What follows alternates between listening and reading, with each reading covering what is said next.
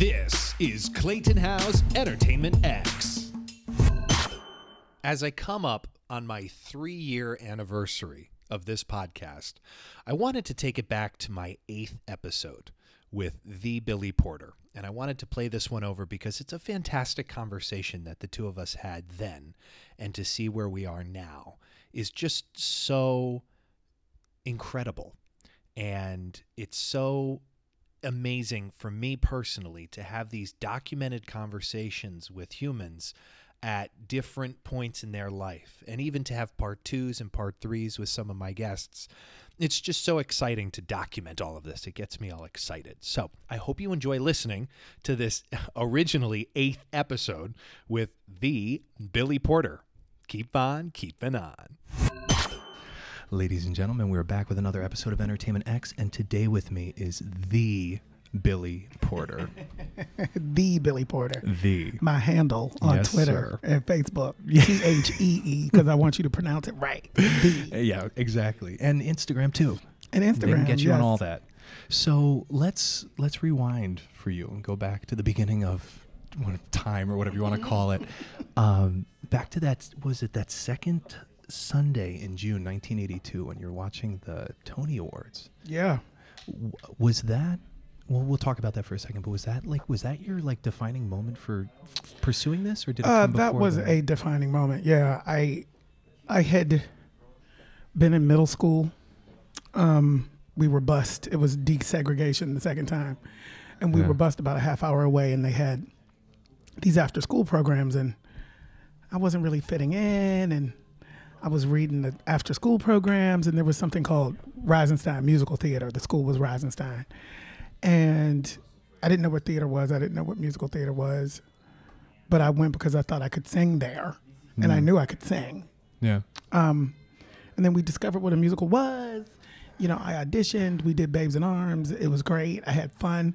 But, you know, Rodgers and Hart wasn't the way, in its original form, wasn't the way that I sang in church. So I had no reference point to thinking that could be something that I could do as a profession. And I didn't know it was a profession. You know, like it didn't register. And then I saw the Tony Awards. What was that moment for you? Did you watch the Tony Awards each following year? Was that like a thing that became almost ritualistic for you? I mean, yes, of course. I saw the Tony Awards that year. I saw Jennifer Holliday sing, and I thought, oh, well, you could make money doing that? Like, that's a living? Like, that looks like a living because they're on TV. Yeah. And it looked like a good living, you know, because it was like Great. black people in gowns and, you know, black people glamorous and on stage. And, you know, you just didn't see much of that. Yeah. So I thought, I think I might be able to do this. And I just immersed myself in any way that I could from there on out. I was 11. Okay. What did theater do for you in your childhood? It just took me, it saved my life. It took me out of my environment. You know, I was in the ghettos of Pittsburgh and, you know, gay and the church and, you know, just not feeling like I had anywhere to turn. And it just introduced me to a whole different way of life. It introduced me to possibility in a way that I had never received it before. Yeah. You know, possibility was talked about, but it was inside of the theater that I understood what my possibilities were. Yeah. You know, so yeah. Okay. So after seeing that and after doing theater through your youth, you also, and I think I'd heard you say this or read this, that you would start circling auditions that you would have gone to in like... Well, I had to first get a subscription to Backstage Magazine. Okay. So at 15, I got a subscription to Backstage Magazine. Yeah. That was delivered to my house in Pittsburgh. Yes, it and was. I would circle the auditions Yes. that I would have gone to had I lived in New York. Yeah. Yes, I did that. And there was, so this is another interesting question then. So there was two teachers that kind of forbid you from going to New York or said you shouldn't. I don't know if I'm remembering Yes, this well, correctly or I not. don't know why you know that, but yes. Well, like, did a little bit of homework, Yes. Was there any thought of going to school in New York, or was I did think about going to school in New York, but I didn't get into NYU. Okay. I got into everywhere else, but I didn't get into NYU. Yeah. And I'm glad I didn't get into NYU because Carnegie Mellon was the best place for me. Carnegie Mellon was the better program. Yeah. At the time, Carnegie Mellon was the better program. And it was less distracting for me to be in Pittsburgh and not in New York, so that I could actually finish and get my training and finish. Like I was less distracted. Yeah. And you would go, well, so I'm just going to start repeating stuff that you've already said before, and then we could expand on it and continue to do it in this fashion. You would work here in the city on the summers. Yes. Because you're like, I could work at McDonald's out there, work out here Yes. because of the theater gigs. Well, yeah, I wasn't I love that getting idea. much work. I love that idea. Like, that's just. I wasn't booking much work. There wasn't a whole lot of diversity. Yeah. There were clicks for summer stock work out of Pittsburgh, and I wasn't booking anything. Yeah. And I was like, well, these people are stupid. So I'm going to go to New York and see if they're any smarter. Yeah. What lessons did you learn from being here in New York? Because I know you'd like go to the auditions, right? And you'd work. Were there like life lessons or major takeaways from those college summers that you were here? Well, yes. The biggest lesson was you have to show up for your life. You have to engage. You have to go to the auditions. You have to stand in line outside. You have to pay your due. You got to put your time in. That's just what it is. Yeah. I would sign up non-equity and wait all day. That's what you had to do. Yeah. That's what you have to do.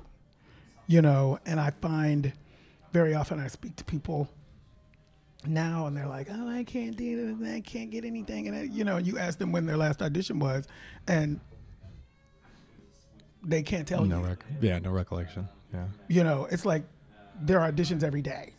Mm-hmm. It was my favorite thing to do, audition. It's still my favorite thing to do. Why? Because there is very often a expectation. People make decisions about you, about what you can and cannot do. And the only space where you get to change expectation or shift people's opinions about you is in the audition room. And so you're speaking, I would say, specifically on like when you walk into the room, what they see versus before you, like after you open your mouth and what they get from you with singing? Both. I mean, when I first started out, it was just get me in the room and let me, do my thing. Right. Once I got in the room and realized that the trump card I had played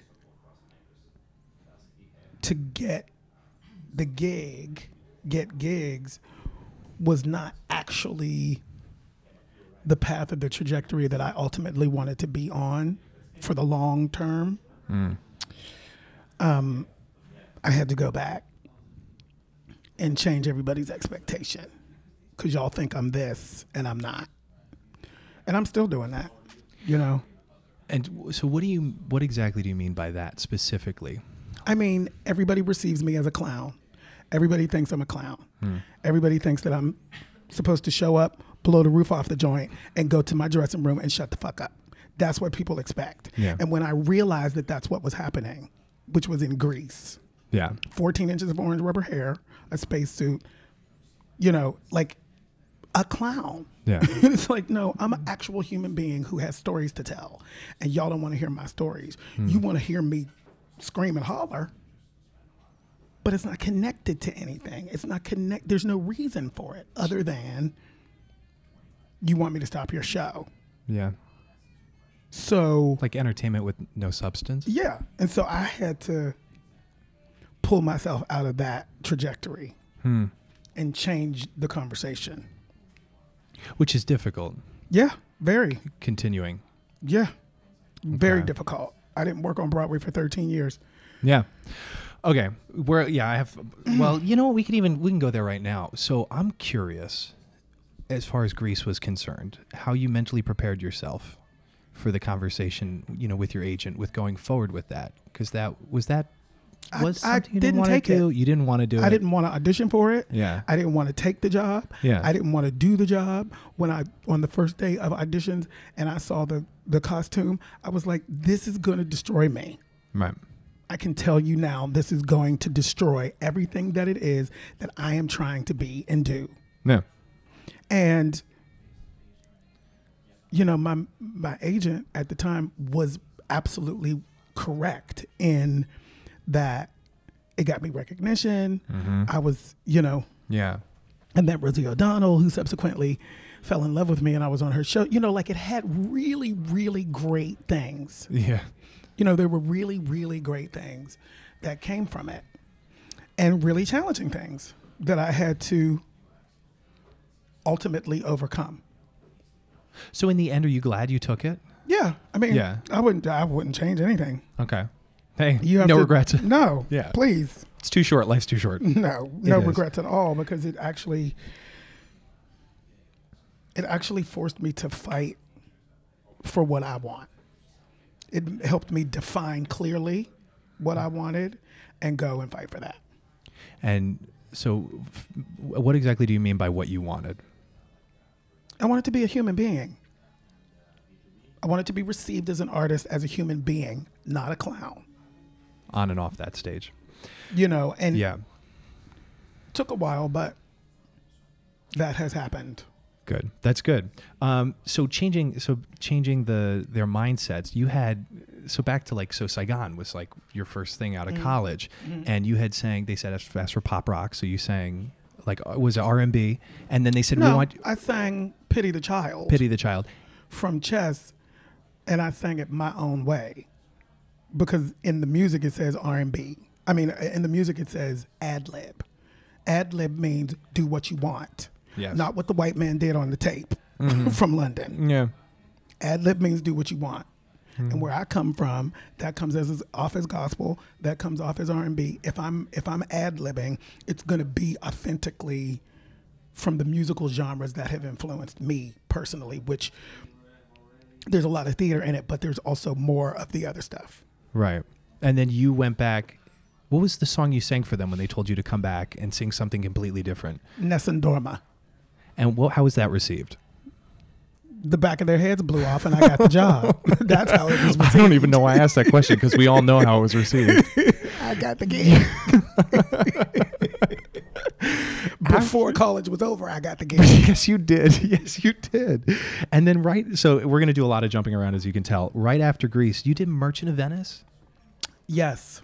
That's the thing that nobody remembers. Did that bring you temporary relief from the orange hair? Yeah.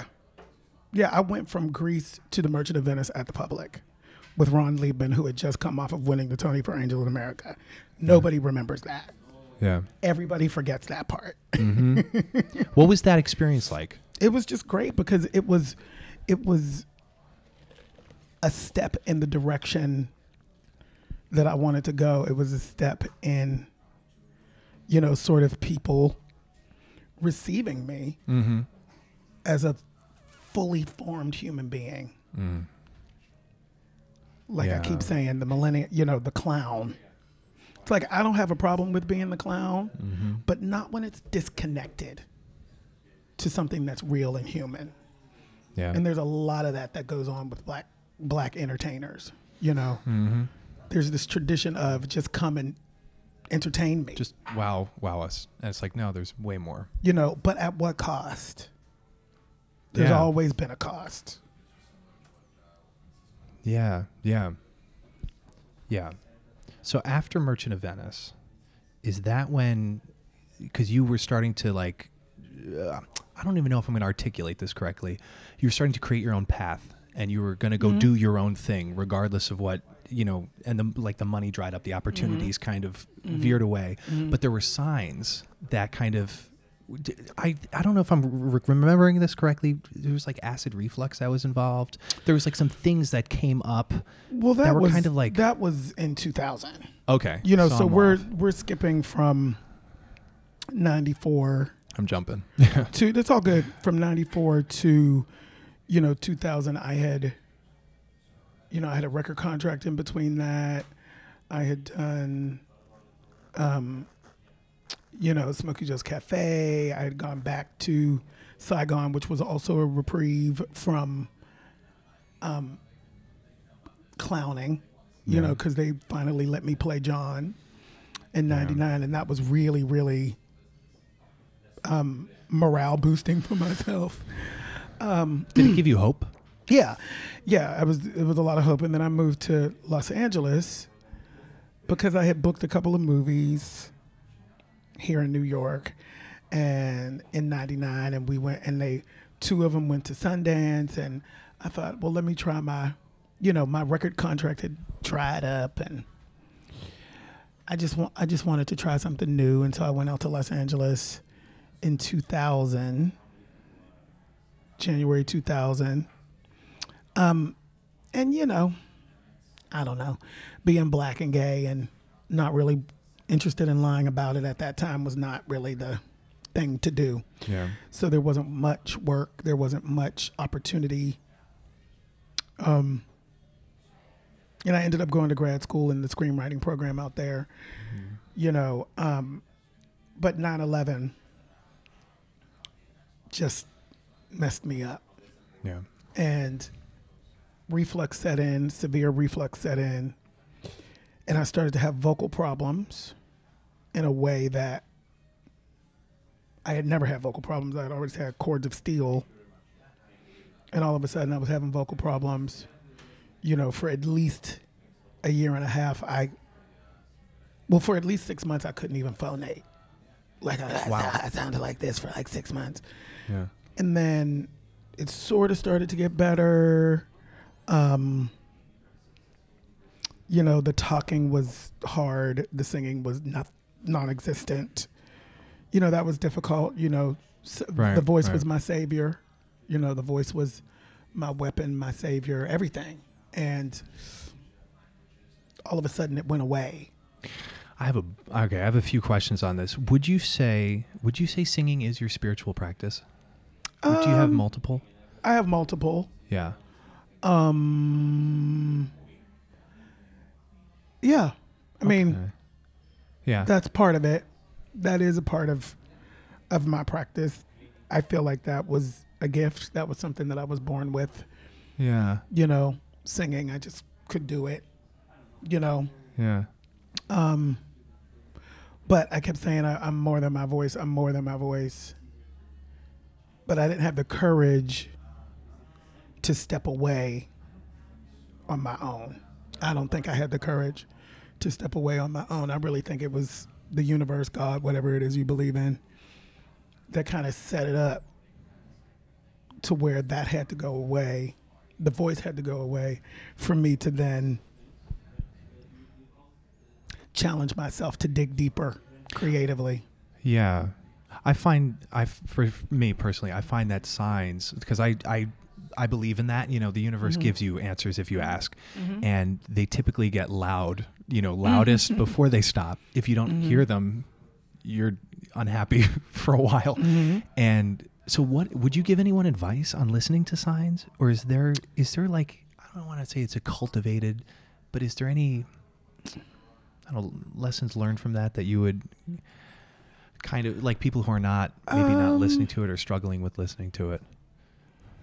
You know, fear is an amazing thing, you know, because it will paralyze you forever.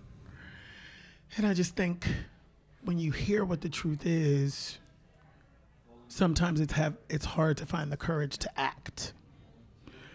And if there's any advice I would give is listen and find the courage to act on it, to act on what you're hearing. And still to this day, I have moments. I just went through some stuff last week where I was like, I knew from the beginning. Well, but I just knew from the beginning this job was bullshit. Okay. But I took it anyway because I was trying to whatever. It's hard, because we are wrapped up in, we're freelance artists, so our livelihood is also wrapped up in our decisions. And sometimes we have to make decisions that are not in our best interest because we need that medical insurance, or we need to pay that rent, or we need to, so it's an interesting balance. It is. It's a big balancing act. It is. When you were back out in LA, those years that passed between doing, was it Merchant of Venice, Grease, and you went out to LA and you pursued Smokey Joe's Cafe, the career. Sorry, I forgot that one. That's all right. You got comfortable. I imagine you got comfortable with not knowing the answers, or even if not that point in your life. I don't know that I ever got comfortable with not knowing the answers, but I surrendered to not knowing the answers. I surrendered to that open energy and just allowing for whatever is supposed to happen to fall into place. Now, that doesn't mean you're not active. That doesn't mean you're not contributing to the space that allows for your focus and your dreams, your ideas to come true. I really do know that it was when I got specific. If there's one thing that I can say about how things turned around for me, is that I got specific with my dreams, not just I want to work. Yeah. Or I want to be a star, which is naive and narcissistic, but how can you, I was watching Oprah, as I'm wont to do. She's great. And they were talking, she and Maya Angelou and Ayan Levin Sant were one day speaking of service. And it just hit me. It was like, oh, right. Service. Like, how can I be of service to something other than my own ego and my own bank account in a profession that is inherently narcissistic? Was that recent, the Oprah that you listened to? That was way, way back. It was in the early 2000s. How did you surrender? Because you said you surrendered to. You just did? You just do. I don't know how. I just did. There was no other choice. Yeah. There was no work. There was no. I just had to surrender. Yeah. Or die. Or lose your mind. Or, it's like. Yeah, going crazy, doing stuff you don't. Yeah. Yeah. So, Kinky Boots has, and I heard you say this and I love it, it has healing properties for the world, the show.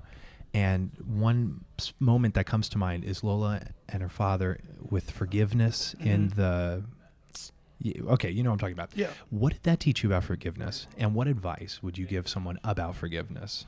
So forgiveness is a daily practice.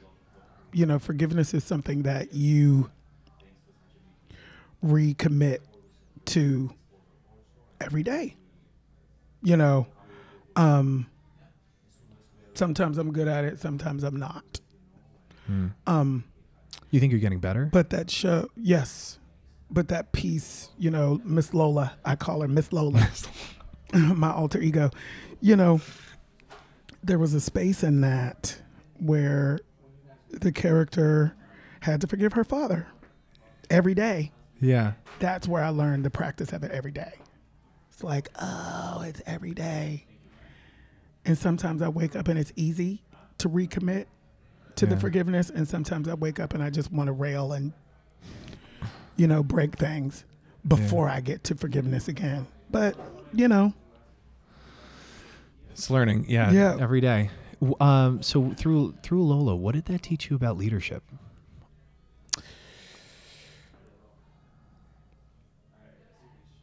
Lola is that's very interesting. That's a great question. Say the question again. Through playing Lola, what did that teach you about leadership? Well, it taught me to own my own spot and position in this industry, in this world, as a leader. I've always been a leader. And when you look different, when you present differently from all of the other leaders that have come before you, there's a lot of pushback. And there's a lot of denying. There's a lot denying it. There's a lot of dismissal of a person. And I just have spent a lot of time trying to embrace that and own that. That I am a leader, that I am a trailblazer, and the things that I've done and the things that I've done nobody else has done. You know, shit like that. Yeah. And it's like to honor that without narcissism, to honor that Through service is really special. And that's what Lola felt like. That's what Kinky Boots felt like. You know, I don't feel like, I feel like had I not chosen the road less traveled and honored my own truth in the face of no work, bankruptcy, you know, on the precipice of obscurity for over a decade, you know, people were done, you know, it was over. My time had come and it didn't happen. And a lot of people felt like, well, you know, you know, to reemerge in this spot, you know, and to not be afraid of it, you know, because with as far as we've come in the conversation in terms of diversity and difference, the unspoken, and especially with gay people, LGBTQ people, you know, it's still better if you're straight. The end. It's still better. It's popular at the moment. It's trendy at the moment to be gay and out and blah, blah, blah. But it's still better if you're straight. And that's really, you know, when one knows that, you know, it's really difficult to surrender to the idea that every room you walk into, you're at a deficit simply because of your sexuality. Every room you walk into, even the ones with the gay people. Because many of them are so interested in, I found, not everybody, but I found that oftentimes they live in the world where straight is still better. So give it to the straight man and people will come. Give the part to the straight man and people will come to see it. Yeah. You know, no tea, no shade, but just, you know, it's like living in, it's just kind of factual. Yeah. In a terrible way. When you were performing on stage, could you feel that pushback from the audience? In what? Like, so what they come to expect something from Billy Porter. If they don't know the show, they don't know the story, they sit down, they're like, okay, we're going to expect something. And then you kind of flip it on its head because there's so much more depth to the show than like, I don't know. When we first did it under Obama, it was less. You know, it was more like we were preaching to the choir, especially in New York. You know, there were always the changing of hearts and minds, but the general spirit was of acceptance in that microcosm of that 8 years. Yeah. Going back in the last incarnation, it was very different. I could feel the panic. Panic. Yeah, it's panic. I could feel the terror. I could feel the panic. I could feel everybody's just panicked. Everybody is in a space of panic. Everybody's in a space of what the fuck is going on? What is happening? How did this happen? What happened? Yeah. You know, and so that's not simply about Kinky Boots. It's about everything. So people come in with all that baggage that they didn't have before. Did that strengthen your service as a leader? Yeah. With having that, greater panic, Yeah. in the house, even when I mean, you're doing it's nice to be able to speak directly to that. Speak directly to the fear, people's fear. You know, fear is what fuels hate. You've been listening to Entertainment X, the podcast. You can follow Entertainment X on Instagram at _EntertainmentX_. If you haven't yet, go to Apple Podcasts and subscribe, rate, and review this podcast. Join Clay next week for another curiosity conversation on Entertainment X. Thank you for listening.